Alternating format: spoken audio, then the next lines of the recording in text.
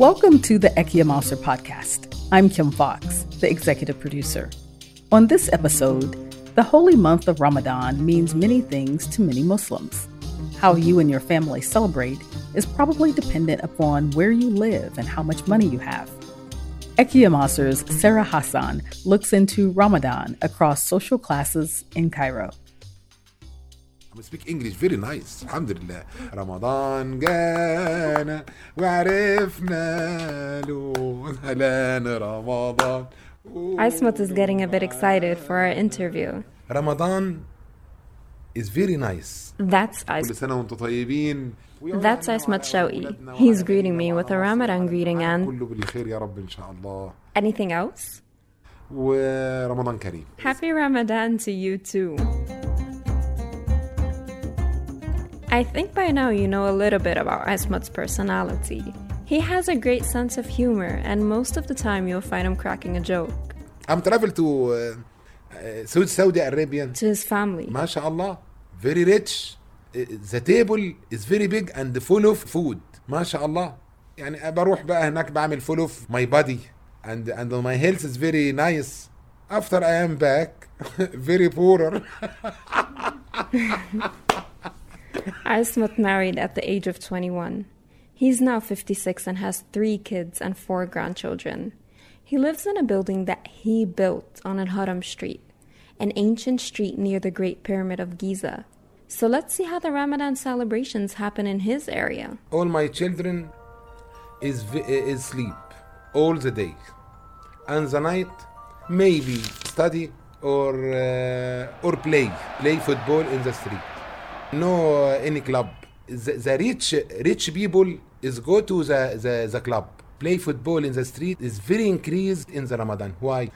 The decoration is full of in the street. All my places in the pyramid, Musaharati is round on the street. The Musaharati is Ramadan's traditional dawn awakener who strikes his drum to wake up Muslims so they can eat their last meal before they fast. All the children is very happy like this. But even though Ismat studied accounting, he doesn't have a steady job. He works day by day, whatever he can find. This is the budget is make very problem from any husband to any wives before 2 months from Ramadan is come. What I make, and the madam is told me, I want 1,000 pound, and I'm saying where everything is very difficult, and all the problem is make problem inside all the houses. The Egyptian is tired, and my family is tired. Ismat and his family highly represent most Egyptians from his social class. But what's perplexing about their stance is that they spend most of their budget on food. Eating Ramadan is different food. And half this is the food is put it in the garbage. All this is the people like this. Make, and don't eat like this. No, eat and drink water and half of food, put it in the garbage. But why you don't save the leftovers? This is habit from all the years. هو ده رمضان بتاع مصر. Just in case he didn't understand, Ismat just blamed Ramadan for not saving the leftovers. But that's not the case for all Egyptians. Here's Yasser al-Hadari. If there are leftovers, they're for dinner. I come from a house where nothing gets thrown. Nothing. And if something gets bad in the fridge, it's a disaster. How dare we? Food got ruined in the fridge. How? Yasser is 30 years old, and he works as a dentist and as a university instructor. He actually has a different opinion about his Ramadan budget. It's like any other month. Actually, Ramadan's more economical. I eat less. Like, iftar is at home, suhoor is at home, and then the rest of the day you have your mouth shut. So basically, you spend a lot less money than you would in other months. Interestingly, Yasser spends his time after iftar quite differently than others. Yes, I take tango classes. It's one of my hobbies. So the place where I learn tango has something every night. Well, okay. And tango has two kinds of dance events. One is called milonga, one is called practica. Yasser goes on and on, passionately explaining his love for tango. He also mentioned that him and his friends from tango classes usually have an iftar in Ramadan. If it's in a place which has a dance floor, there's nothing really going to stop us practicing our hobby after we eat. This idea of dancing after an often big meal like iftar in Ramadan is a good one, especially because I personally know a lot of people that would usually just chill after iftar, either through watching soap operas or worshipping God or just hanging out with friends and family at a cafe or something. I'm not one of those people who say, okay, now that Ramadan has come, you should spend your whole time cooped up at home and worshipping and be as depressed as you can. Of course, I know of some upper class people who don't really care about Ramadan. For them, it's a time to detach from society, go to the North Coast, party, drink, go crazy. Some people think that way, and they exist, and there are a lot. And senior figures in their family sincerely believe that the rest of the country should be practicing austerity and not being so wasteful and so on, whereas they live in luxury. There's something you need to know as a listener. Yasser lives in Zamalek. He's never been to, and I quote, a shabby place, which is a low-class area. This is what he had to say when I asked him about the celebrations of his area. You find new sidewalk cafes always have Ramadan-themed decorations and menus. This may be an example of how different classes celebrate Ramadan. Most of the cafes which cater for upper middle class or upper class people who like to stay in trendy cafes, you find them serving karkade, hibiscus, and tamr hindi, tamarind, and suhoor. Suhoor is a meal eaten by Muslims before they begin to fast, usually about 2 a.m. before the first prayer of the day. Now, back to Yasser's story about the cafes in Zamalek. What a lot of them have in common is not serving anything during the day, because that's taboo. Celebrations in Ramadan can differ from one social class to another. Ismat says that there are places in Egypt where your eyes would catch colorful handmade decorations literally everywhere.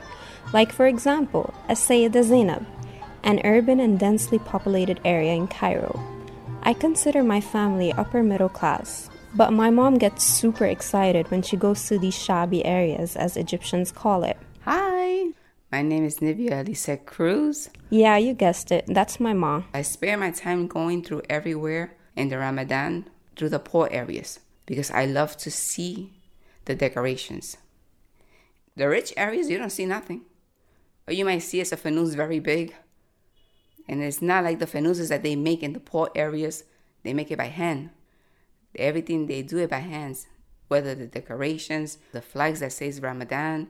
They take out their time just to do all that. They put up swings for the poor kids and they come out dressed up in the evening. It looks so nice. I think that's one of the best ones that enjoy their life more. My family and I moved from New York City to Cairo in 2002. So we've celebrated 16 special Ramadans here in Egypt. I remember my first Ramadan here like if it were yesterday. My neighbors were decorating their balconies and putting up the Ramadan lanterns. It gave me a sense of home at the time. It reminded me of Christmas in the States.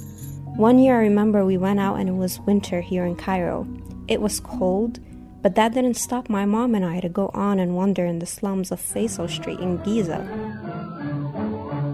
It was so amazing. There were streets that were like 4 meters wide that shined with loads of endless chains of lights, Ramadan lanterns, and triangle-shaped brightly colorful papers that connect each building with each other. We had our heads turning the whole time and tried to find the ending point of these ornaments, but we couldn't. The night sky was as bright as the day. It was mesmerizing. Now that you've met my ma, it's time to meet my brother Omar. Omar always loved Egypt even before he moved here. Ramadan for him is a very special month.